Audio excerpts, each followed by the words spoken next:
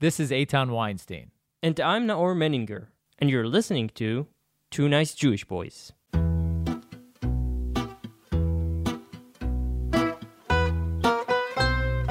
In collaboration with Australian Jewish News, check them out at ajn.timesofisrael.com.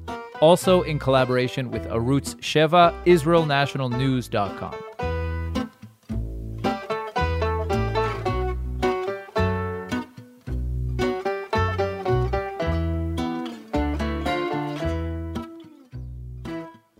About 6 months ago, in May of this year, the entire country was hit with a wave of Arab-Israeli mob violence. Jews were targeted both in the streets and in their homes, in cities like Acre, Lod, Jaffa. 2 Jews died, one in Acre, one in Lod, and many were injured. There were also a few incidents of Jewish mob violence against Arabs. On May 10th, Israel began its 4th military operation in Gaza, another round in Israel's ongoing attempt to defend itself against Hamas. All hope for coexistence seemed gone, I told you. And then about a month later, the government was formed. In an unexpected and historic twist, Prime Minister Bennett managed to form a coalition by garnering the support of one of Israel's Arab parties. For the first time in history, an Arab party is part of the ruling coalition. Is this just a fling, or is this a true step in the direction of peace between Israelis and Palestinians? Today we are joined by comedian and activist Noam Schuster Eliassi. Noam joined us back in June to talk about her bout of COVID and her time in Hotel California. Hotel Corona. It's been a year and a half. It's been half a year. No. This was back in June of 2020. Oh my God. A year and a half ago. Noam joined us. But COVID-19 is so 2020. So this time Noam is joining us to talk about peace in the Middle East. Noam hails from quite a unique place in Israel called Neve Shalom, or Wahat al-Salam. Probably doing an awful job pronouncing that. It was actually pretty good. Oh, okay. It translates into Oasis of Peace. It's a cooperative village founded by Arabs and Jews with the stated goal of showing the world that it's possible. Noam performs in Hebrew, Arabic, and English, and we are thrilled to have her on the show today. Thank you so much. Thanks Hi. for having me again. Happy to see you. So, has the taste and the smell come back? Yes. Yes? Not as it used to be, I think, beforehand. But, yeah, kind of. I think so. I just read about this guy in Italy. I tried to reach out to him. He also lost his taste, but he was a culinary mastermind in Italy. He was like a gastronomy and one of the biggest talents in Italy. And he lost his senses, and now he formed a school for smell. He trains people to remember to regain their senses. Yeah. I was thinking after COVID that if my income or my profession was counted on my sense of taste and smell, I would be really screwed. So I'm happy that a side effect of COVID is not losing your sense of humor. So this is still... That would have been awful. Then it would have been a true pandemic. Yeah, I would have real tragedy. Sued COVID-19. Like, you hurt my income. But as a comedian, I think every comedian who got COVID, whether we took it like more lightly or more seriously, eventually it gave us content. I think, as much as it's horrible to say it because I suffered so much. But some of my most exciting projects right now are around, what happened in that period. So, which I can't talk about. But probably. But you'll see it on Netflix. Yeah, you'll see it somewhere, and then you would call me for another podcast interview and be like, "I'm too busy." Just hopefully then you won't be after an injury or something. Oh my gosh. Yeah. You guys always invite me after I survived something. Yeah. This time a broken foot. I fractured tube. I managed to fracture. Like, I was coming out of COVID, I was feeling happy again and healthy. And ready to live life to its fullest. Yeah, in Tel Aviv, when we feel happy and healthy, we think we can ride bicycle around town. So and then life was like, no. I survived a week with those bicycle, and then I fell on my left foot and broke it. So I found myself on my parents' sofa, which is a nice sofa, I have to say. For how long? Like 3 months. Yeah. What kind of a sofa? Does it have a chaise-longue? It's you know those new ones that are so wide you can just once you remove the pillows, it's like a whole bed. Mm-hmm. So yeah, one of Nice. those. It's not bad. So- Yeah, it's not bad. So that's when you were on Twitter pissing off, like writing leftist tweets and pissing off the right. Yeah, so it was actually so funny because the injury happened in April.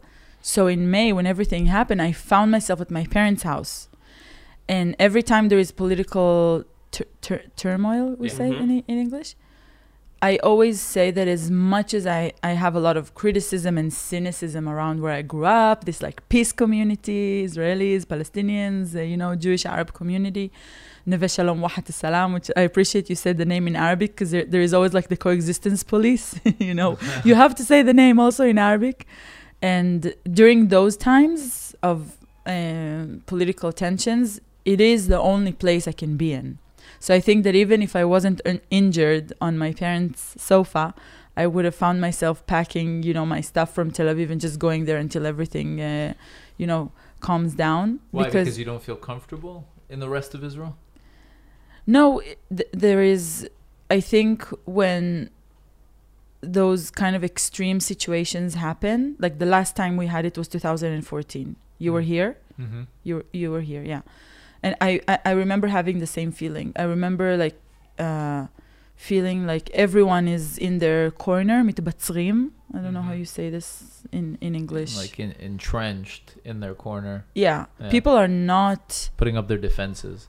People, during those times when כשהתותחים רועמים, like when the bombs are actually exploding, people are not willing to engage, in you kind of want to be with the people that you want to see protected, that you agree with, that you're feeling comfortable around it. Mm-hmm. And this is in my community with my best friends who kind of understand our history and understand how much, the narrative that I grew up on is not the narrative that you started your, your summary with. So there, when you are in Neve Shalom or Wahat al-Salam, during these periods of extreme tension in Israel, it can't be felt at all? Meaning there's... No, we feel... Yeah, it's... within the community? Yeah. Was there sirens? Yeah. I was with my kabaim.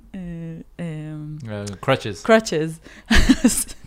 One of my most viral tweets in Arabic during this time is, I was tweeting about my leg and like Instagram, a lot of my Arab and Palestinian followers knew that like I broke my leg and I'm tweeting from home, whatever. And so there was, if you remember this evening where Hamas said that they're going to fire at 6 p.m. sharp. Yeah. But then I think they fired at like 5:45 or 5:55 or whatever. So I tweeted, I'm like, Hamas, because I have my kind of like Arabic comedic name, which is Naameh, which is Noam in Arabic, kind of. Okay. And I was like, Naameh is with crutches. If you say 6 p.m., it has to be 6 p.m. It can't be like Arab time because I'm running with my crutches to the shelter. And this was, this is a way to engage, very painfully, obviously, with this situation, because running to the shelter with my crutches just had a very different sensation and feeling of misery that, rather than just like... But the irony of you and like the leftist community in Neve Shalom in a place called the Oasis of Peace, getting bombed by the Hamas, running to the shelter, like it's the classic Israeli reality. It is, yeah. We're not... And still you don't concur with the narrative in our intro, though. You said you grew up, so can you elaborate? What do you mean when you say... Yeah, you guys want to fight. Yes. Just kidding. Let's get in, you want to have views and listeners. Yes. Yeah. No, that's not the I'm purpose. joking. We want downloads. We don't need listeners. Yeah. And which are available on Apple, Spotify, wherever you get your podcasts. Let's go. Look, I mean, I think that narrative is it's kind of the center, it's the center of everything, and exposure also, and the way that we, shape how we see the reality here. In your intro, you didn't give any context to why it happened, how it happened, where it happened in those mixed cities, right? So when we think about encounters and clashes between Palestinians and Jews, a lot of times we hear it in the news when it's in the West Bank. When it's in the occupied Palestinian territories, we hear about, settlers maybe burning olive trees. We hear about, Palestinian communities, resisting or trying to defend themselves from settlers. These are the kind of clashes because this is where Israelis and Palestinians interact the most in a heightened political situation in the West Bank, right? The times where it kind of penetrates, let's say, into Jerusalem and then into the mixed cities inside Israel is when there is a political context, when there is something that is out of the norm, right? Because today is October 27th, 9:35 a.m., nurses are going, Arab nurses are going to their work in hospitals, and, Jewish high-tech workers are in their offices with their Arab colleagues. Today is a normal kind of mainstream day with no outside consequences or political context to affect this kind of, let's say, organic dynamic that exists inside Israel, okay? And you were kind of saying, oh, this kind of happened out of nowhere. There were clashes, and obviously we were in a very sensitive, very explosive time, and there is context to which it happened. But do you think that there's a context that can justify violence? What happened? No. But when you asked me to come here and kind of talk about what happened to me during these days and how it's like being in a mixed community in these days, so let me tell you how it's like. Lud and Akko and these are all cities that are mixed. And let's say that there is tension at times, but what has been happening in the past few years is that there is more and more presence of what we call Garinim Toranim. So neighborhood watch, basically. No. Community police. No. It's basically settlements. It's like cells. Cells of settler-driven ideology or religious Zionist ideology that in the past few years has said, we've done a pretty good job with settler ideology or religious nationalist ideology, whatever you want to call it, I don't care, in the West Bank. But we have failed in conquering the hearts and minds of the people inside, Israel, in the Galilee, in the center, in Lod, in Haifa, whatever. And so there has been more and more budgets and more presence of religious nationalist takeover within an already very, very sensitive mixed Arab-Jewish framework of mixed cities. But takeover is a big word. They are Israeli citizens who legally buy and occupy property in Israel. So even this, we can break it down, because as an Arab citizen of Israel, a Palestinian Arab citizen of Israel, when you are a resident of Lod and you see that your educational system or your matnas, your cultural life, your neighborhood, nothing is developed.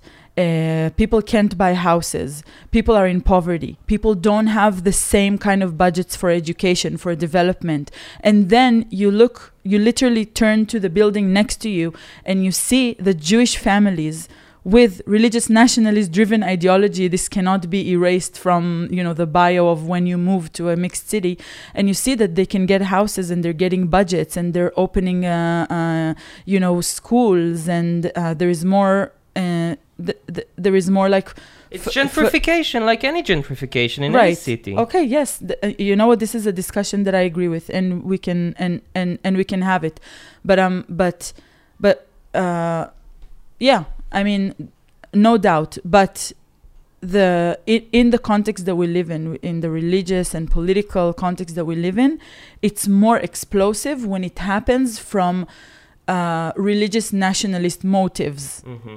It's horrible when it happens from economic motives only, right? From like liberal, secular, hippies who move to Jaffa. Yeah, this is also a discussion that we can have, and I think that this is also an element to why Jaffa was such a explosive point, because the citizens of the Arab citizens of Jaffa are also watching their entire city slip out of their hands, right? But the fact that there is this kind of growing Garin Torani, we should find how to say it in English. It's a religious cell. Yeah. Kind of like a religious nationalist cell in an already very explosive environment is just like adding, oil to, and in Lud specifically, there is also a mayor that does a horrible job. I mean, democratically elected.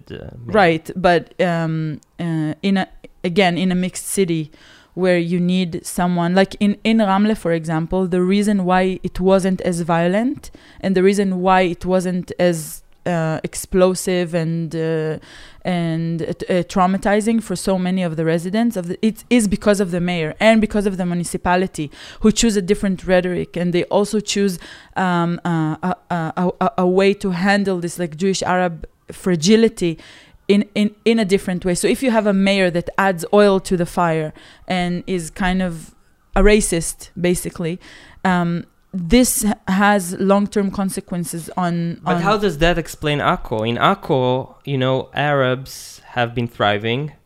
They've been enjoying Jewish tourists. And what do? They burn the tourists alive in the hotel. All of them? Did I say? Not all of them, but enough of them. Right. Enough of them. Yeah. Look, I'm never gonna justify any form of violence. The point is, like, it seems that, like, the Arabs are very sensitive. The Israeli Arabs or the Palestinians, they're very sensitive. They're very prone to get offended, pissed, and we should always be on the lookout not to piss them off, or else. No, it's not being on the lookout. It's I see it differently. I see it as, I don't know, maybe it's because of the fact that I have spent so many years investigating my grandparents, of being on one side I have grandparents who survived the Holocaust in Romania, so being a minority that suffered so much in a Eastern European context, and then I have the Iranian side of grandparents who actually thrived in Iran and had rich, history. Of course, there were some more sensitive times with the neighbors, but nothing like, we experienced in East Europe. And I've done so much work, on myself, with my activism, with my comedy, with the way that I'm handling this, like, Jewish Arab activism that I do, with trying to think how in one generation or two generations, our DNA as Jews changed, right? We carry with ourselves kind of like the heritage of being a minority that needed to shut up and, be quiet, and we didn't have our safe space, and we weren't a majority, and we were at risk all the time, to having like this change of DNA where we're here, we have our own country, we're the majority, we're thriving, we are the power. And I just think of our responsibility and the way that we should behave and what we can do to fix and how we can behave to the Palestinian minority that lives in Israel as a way that we never got to enjoy it when we were in the diaspora, right? Isn't it what we're doing, though? No, it's not. We never had privileges the Palestinians have here in Israel when we were... this is not my point of comparison, because I'm not going to look at the poor, traumatizing history that we've had as Jews as an example. If I use it as an example, is only to do something better.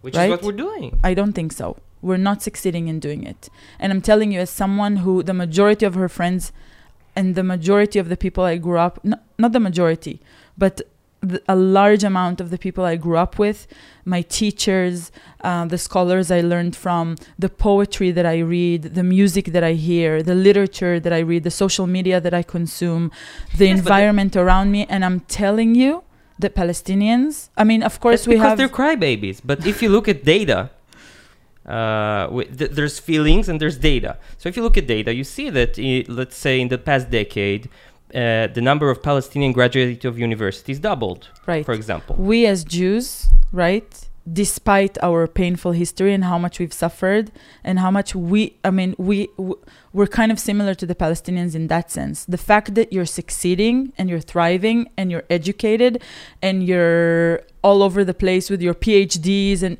it doesn't mean, and we know it as Jews, like our success was to our deficit.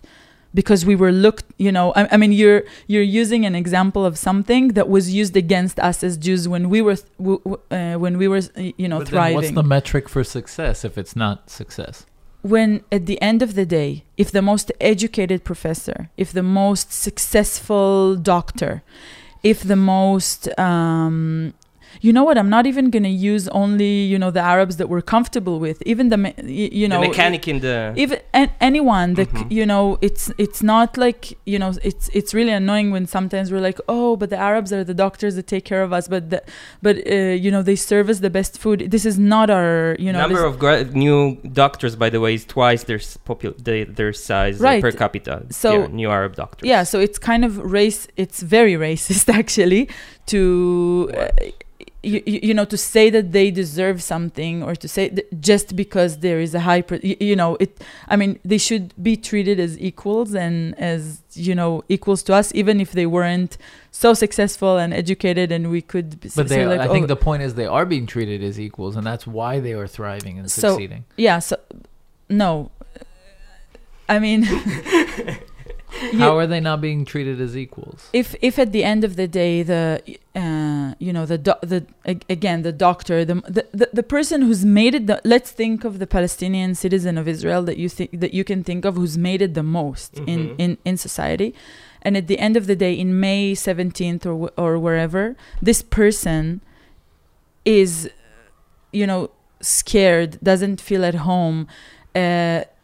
Sees that he cannot even that from a Facebook post he could be arrested, that at the end of the day, if the people who are the best example for kind of like Israeli, let's say, hasbara, if they're not feeling at home, and if they don't have any form of equal expression, and if they don't, I think a lot of it is our responsibility, because we are the power. But feelings, it's so subjective, right?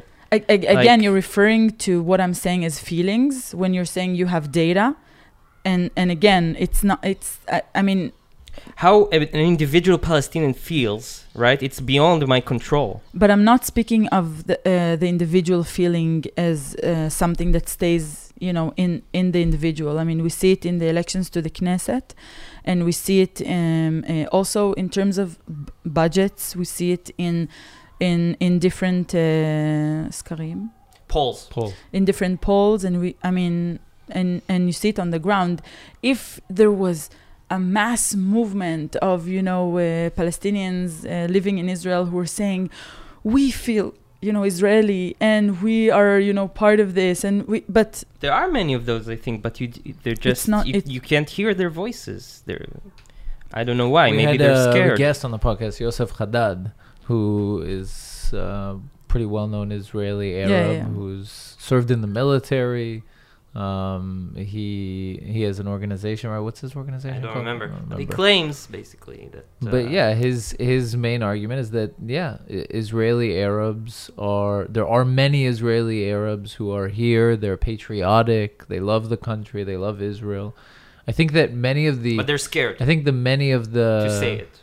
They're scared to say it. I think that many of the Arabs that you're speaking of don't feel at home because they don't want to feel at home. I mean, many polls show also that they see themselves. It's amazing how you're using rhetoric that literally was said about us. Really, like why aren't Jews, like this and this? They're so, I mean, how can you be so, successful and be given so many opportunities and then stay Jewish?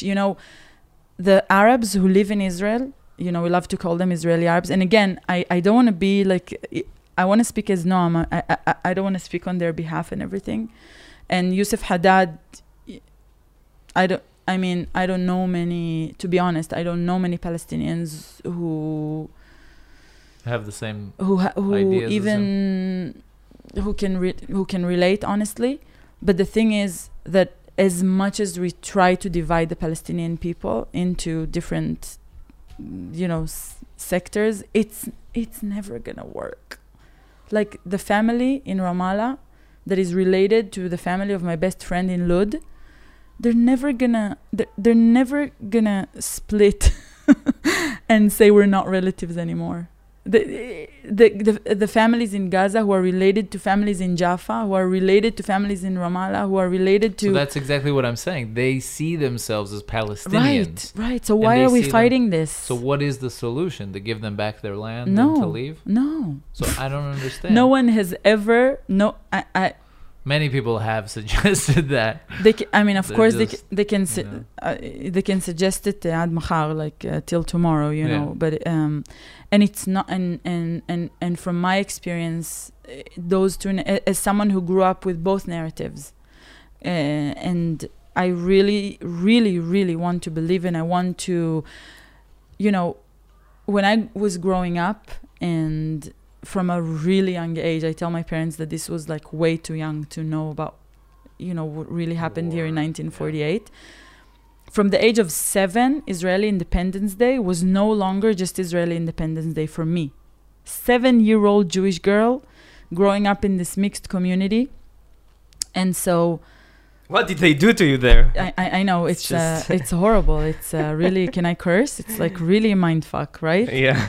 And can I curse? I didn't wait for the answer. But the point is that these two narratives, as much as it's hard to digest and to understand it, we as two people living on this land, there is an option, there is an alternative, that we don't come on the expense of one another, right? So when I was learning, as a really young girl about Independence Day, I was like, okay, we have a country, we have a state. Obviously, this, makes a lot of people happy. Like, I'm happy I have a home. I'm happy that, and then the house next to me, the girl that I'm growing up with, and, I go to school with her, she has a grandfather that literally survived a massacre in 1948. And it's not...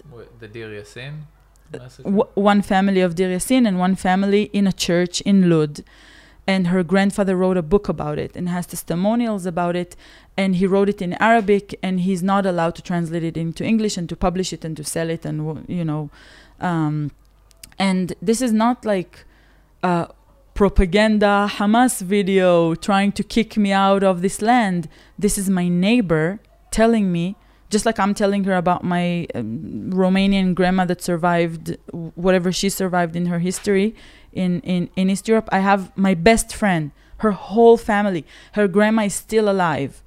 And it's not the same though, because the Jews in Europe never... No, I'm not trying to compare narratives here. I'm just saying that, like, we have our own history, and we also expect people to believe our narrative and to believe us and to not deny it. And there I am growing up with another narrative that is next to me, and I can't ignore it, because it's literally like the family telling me what they've been through in 1948, right? So this is the history of this land.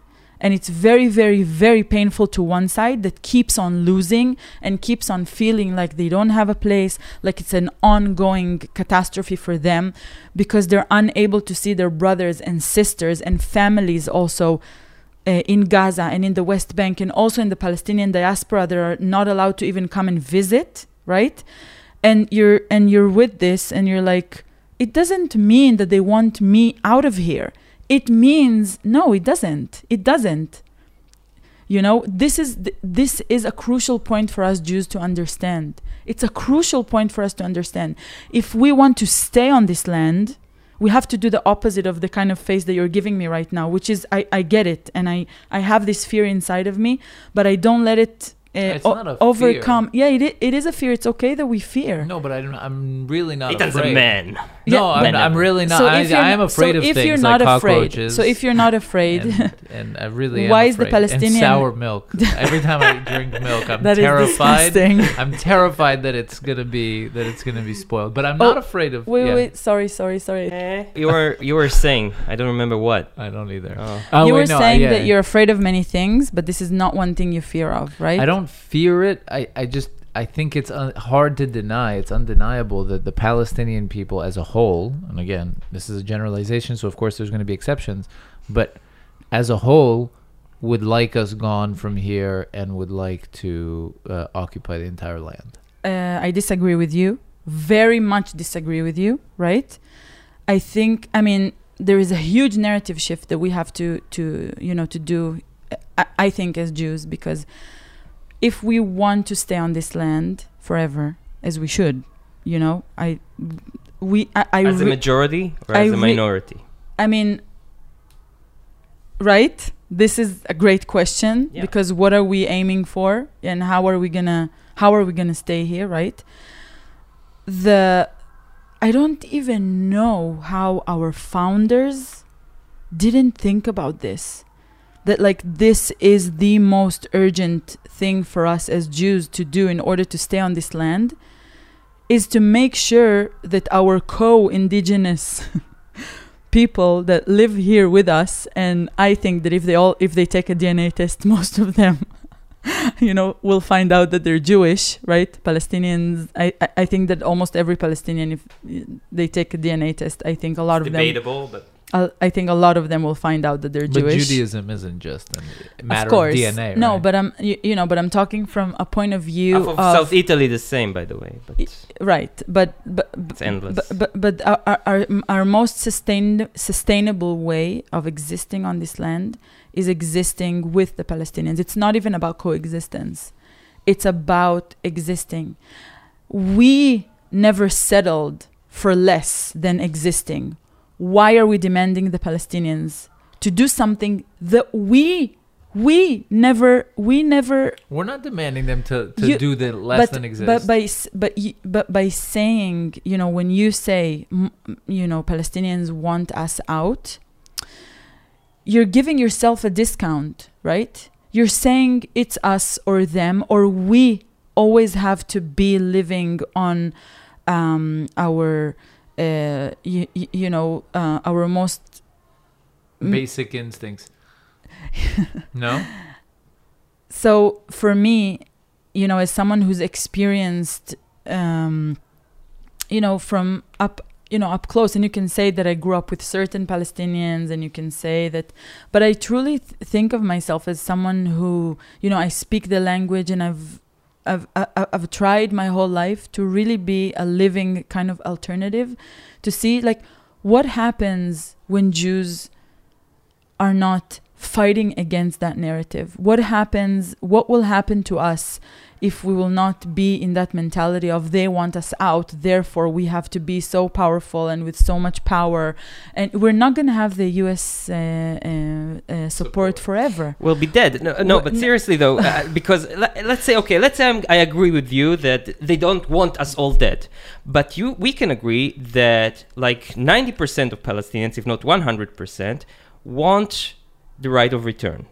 Right? Yeah. They want all the millions and millions of Palestinians to go back to the actual state of Israel. Actually, I'm not sure this is the right percentage. I think that there were polls, and a vast majority supports the right of return. There was a very much in-depth research made that the majority of Palestinians said that they would like the right to come and visit and like acknowledge of their narrative and to see it, but they've already established a life in Canada, no, but Paris, whatever. Most Israeli Arabs support the right of return, and I think the most Palestinians in the territory support the right of return. And the question is, and here I think we have a disagreement, I think the right of return equals my destruction. Either it will end up by me being lynched or me fleeing back to Europe, right? Because if they will be a majority here in a democracy, then we'll end up, it will be bad for us. So this is the point where the discussion goes to a place where, again, we are avoiding the present and what we can do and what is more logical and likely, that will happen, right? We did not give up the right of return for how many years? 70-something. No. We did not give up the Jewish right of return. 2,000 years. Right, 2,000 years. And here we are. Exactly. Exactly. Right. That's exactly the point. Right. And if they are as fierce as us, it makes them our biggest enemies. But you're seeing it as us, as us versus them, right?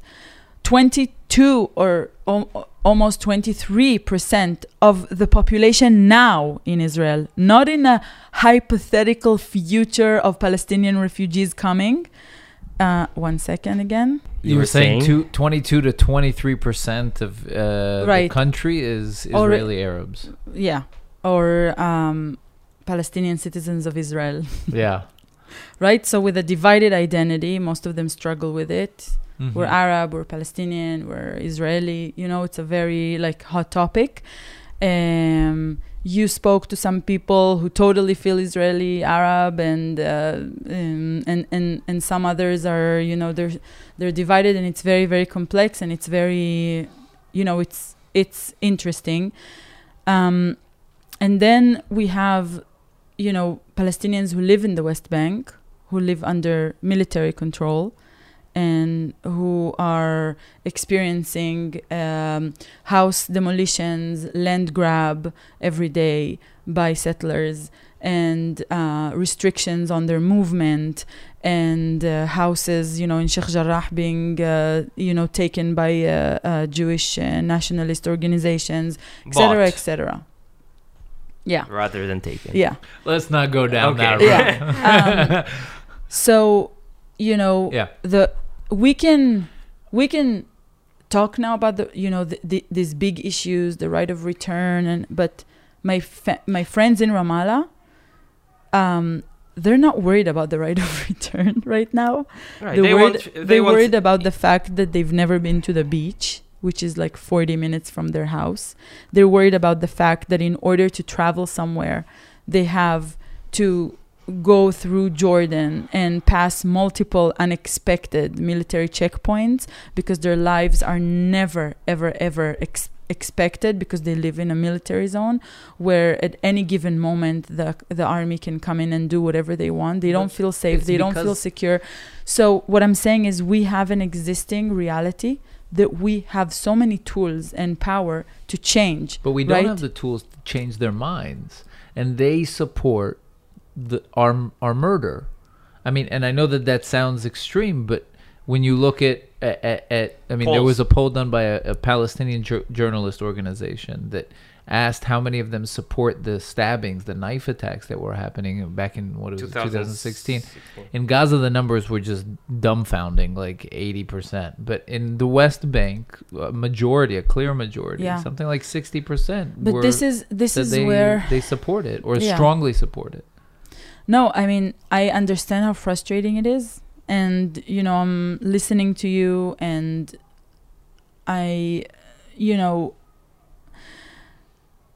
we live in a society where almost every single person is drafted into the military at the age of 18 and holds an M16, right? And you're here in front of me complaining, the Palestinians say that they support stabbings, whatever, we have a huge kind of benefit and privilege where, because we are a country and we have an army and we have a weapon and an industry that is supported by the United States and military and billions of dollars, and our narrative has resources, right? So you are saying to your listeners, Palestine, you're shrinking this kind of these two-sided, very, very, very complex two narratives that exist here into making the listeners feel like Palestinians support stabbing, right? But your more Palestinian equivalent with a podcast, right, could be sitting in front of a microphone right now and saying every Israeli is a murderer for holding an M16 at the age of 18. Do you agree with that? No. Because it's an illogical statement. But you just said a very equivalent statement. Because we're not going out and randomly from murdering. your perspective. No, factually. Objectively. Your perspective. Objectively, we're not going out. Most cases of Palestinians, right, being fired at, right, is uninvestigated. Almost, soldiers are not being, we are the army is investigating itself. But if you were to poll the Israeli public and ask them, do you support the murder of innocent women and children by Israeli soldiers, they would say absolutely not. How do you know that this is the exact wording that was asked? We read the poll. What do you mean? But no, so that's what I'm saying. Okay, so the poll, the you question don't read was Arabic. You don't understand Arabic. You don't know the rhetoric and the kind of terms that is used. Honestly, no, those are official English documents by the Palestinian polling. Let's assume the questions are accurate. Let's assume that's what I get. Let me ask you. I can't assume with you that the questions are accurate, right? I can't assume with you because you're trying to demonize Palestinians. No, you're trying to sit here and you're telling me this like data.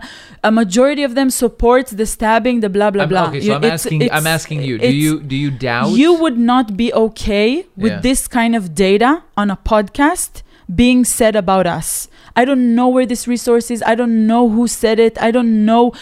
Was it asking English, in Arabic, to which population, to where, to what, You are doing something very dangerous. You don't think that the Palestinians have a culture of violence? I think no. And this is something very, very dangerous that you're even saying this. It's very dangerous. This is the kind of rhetoric that was used against us as Jews in very dark past days. What you just said, a culture of violence. It's a problematic comparison. We live in a militaristic society. We live in a society where an 18-year-old boy and girl, they are drafted into a military organization and being given an M16, right? Yeah, it's very, very easy for people to come and say that we also come from a culture of violence because we're militarized, because we're full of PTSD from 18-year-old kids who are forced to be in checkpoints and decide if a 60-year-old woman passes to the hospital. This also can develop for us. A culture of what is the culture of violence? How do you, Eitan? I'll explain. Yes, but again, I want you to think about the sentence you just said. So I'm saying that it's not comparable to children's shows on Hamas television or even in the West Bank, where you have a Big Bird style child TV star saying "kill the Jew." It's not comparable. I mean, and that Jews in Europe never had such TV shows, as far as I recall. So there are we can talk about the military industrial complex and the militaristic society that we live in, but it's not different than deep-seated hatred for the Jew. And I'm not saying that every Palestinian hates Jews, but I'm saying that there is a certain culture, one of hatred towards Jews, that is being propagated in Palestinian society, both in the West Bank and in Gaza. And there is also a culture of violence. We could get into... If you honestly think that there isn't a viral video of a settler kid with a tzitziot and a gun in one of the camps that went viral recently, and there's another Palestinian podcast person sitting somewhere right now and showing this video as something that represents our culture, right? It's just you spoke about context at the beginning, and that's insane. There's no context there. That is the fringe of Israeli society, and you don't think this is the fringe of Palestinians? No, it's mainstream. When I see a terrorist who murdered Ortal Tamam's uncle being released and being accepted in the village by thousands of Samir people. Puntar, look how he was accepted in the Samir Lebanese. Puntar, like you see them go back to their villages and thousands of people adoring them, right? And those are murderers of innocent people. You just never see such things in Israel. Never. And then you have the data. You doubt the polls. We'll send you the data if you're interested. But that data comes from Palestinian research centers. Yeah, I mean, look, this discussion, it makes me very heavy-hearted because I see like the huge gap that still, I mean, there are going to be so many years of work for people to even understand. I mean, at this point of the discussion, it's always it's always a time where like I let myself settle back in, and I realize how lonely I am, because I grew up in a way where I think I've been maybe on steroids exposed to what it's really like for Palestinians to live under occupation for 73 years, and our heroes and their heroes are not the same. The way that we view how we are being defended and what their options of defense is just not the same.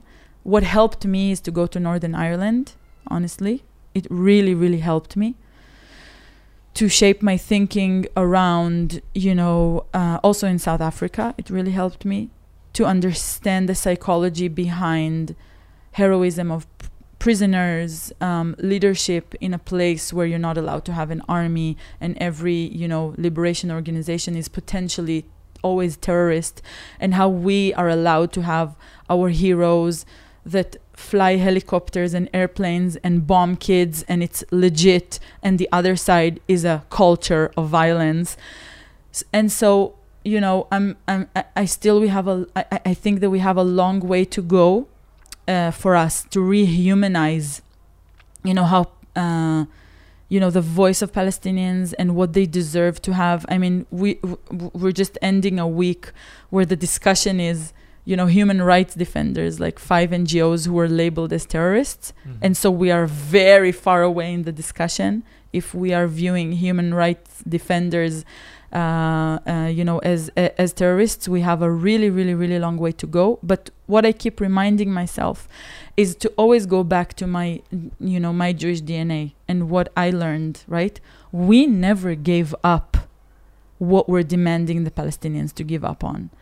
And so they're never, I don't think that in our lifetime, they're ever going to get to the point of, liberation and freedom of what we have. But I also think that our freedom is, and also full liberation on this land is very limited because of the fact that Palestinians are themselves, don't have the same type of rights and freedom and equality that we have.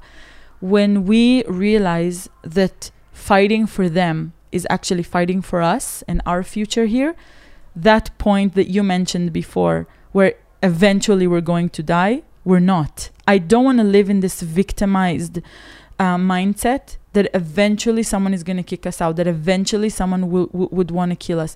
What if eventually we will have a Palestinian partner on this land that is powerful, that has weapon, that has an army, that maybe, I don't know. But what if you're wrong? But what if you're wrong?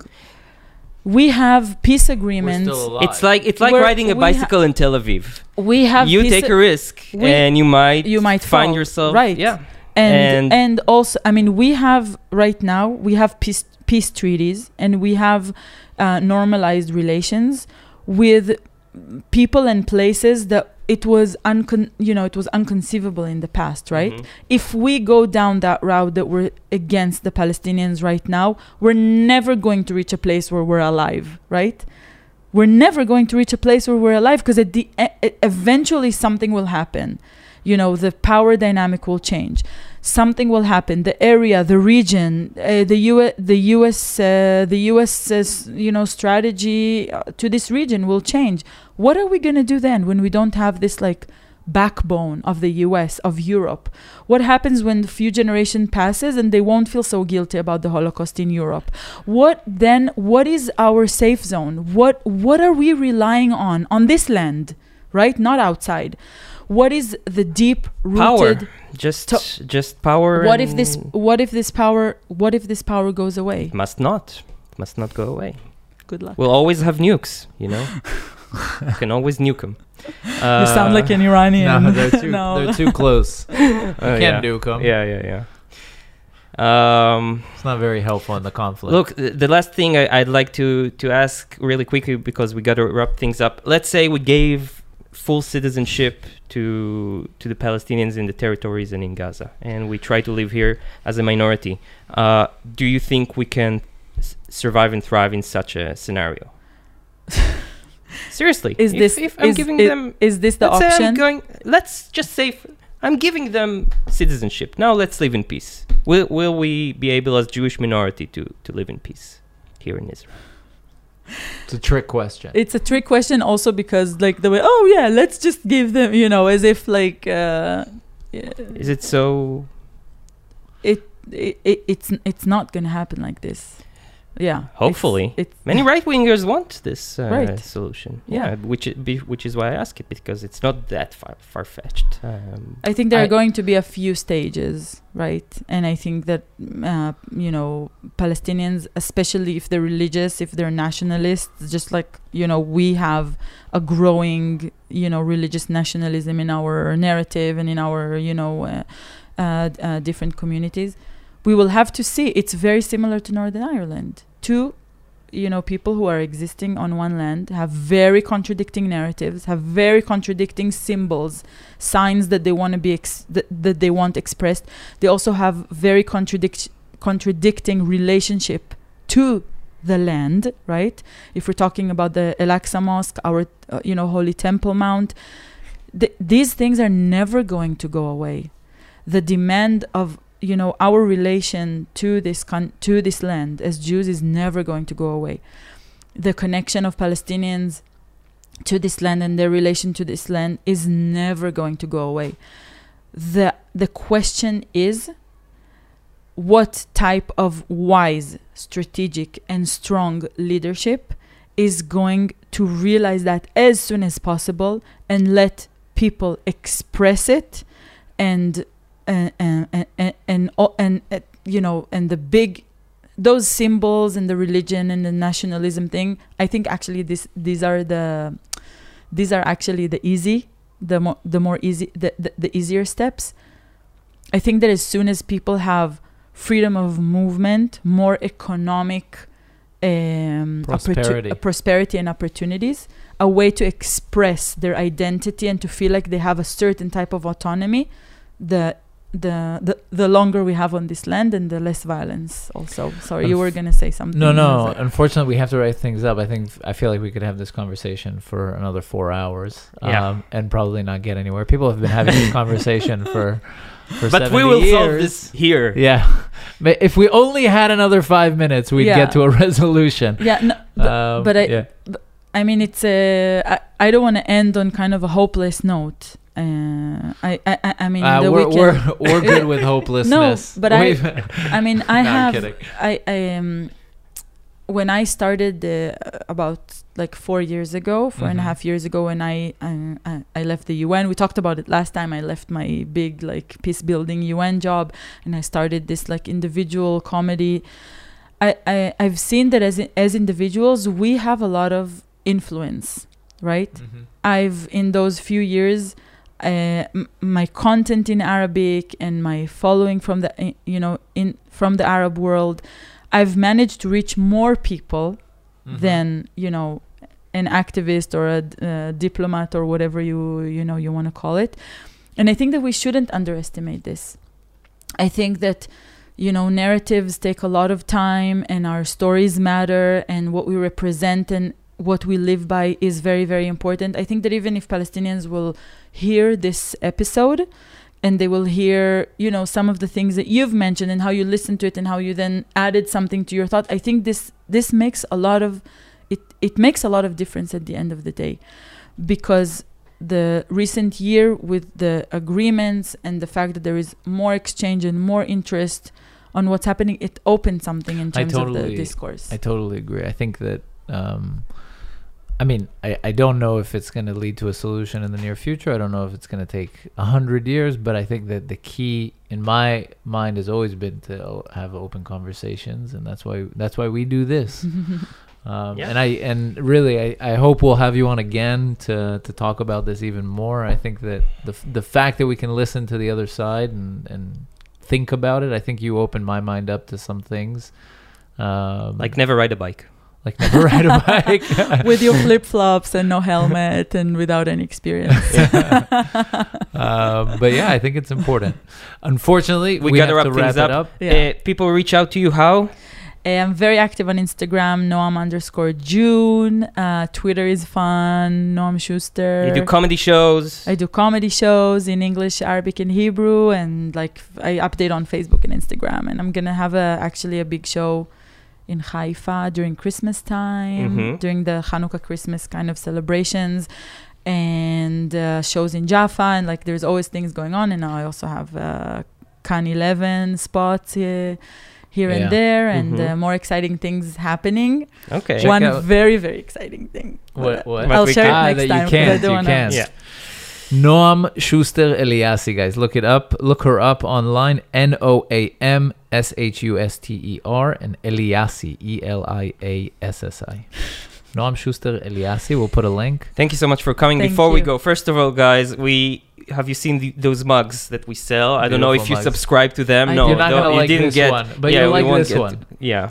BDS Tears mug and the nice Jewish boy mug. We can add tears here. Then you have nice Jewish boy tears. Exactly. And then you'll buy this one. And then all your Instagram followers will buy it. Anyway, guys, if you want those mugs, go to 2ndb.com/merch and help us out by purchasing them. And also we accept donations. Go to 2ndb.com/donate. And also we are sponsored by Arutz Sheva. So go IsraelNationalNews.com. IsraelNationalNews.com. They're a great source for news, opinion pieces. And of course AJN, Australian Jewish News, AJN.timesofisrael.com. You see, we have Times of Israel, which are left-leaning, and we have Israel National News. The piece starts here. Maybe after the episode with me, you'll lose some of your funding. No, we've had way worse. Okay. Not that you're bad. No. We've had way farther left. Let's put it. We had the CEO of Breaking the Silence. Oh, right. We're gonna have the CEO of the New Israel Fund. Cool. Yeah. Nice. So, we're comfortable. Good. You're a right-winger. Good company. Our sponsorships are making peace as we speak. Yeah. Thank you so much for coming. Thank you, really. Bye. Thank Bye, you. guys. Bye.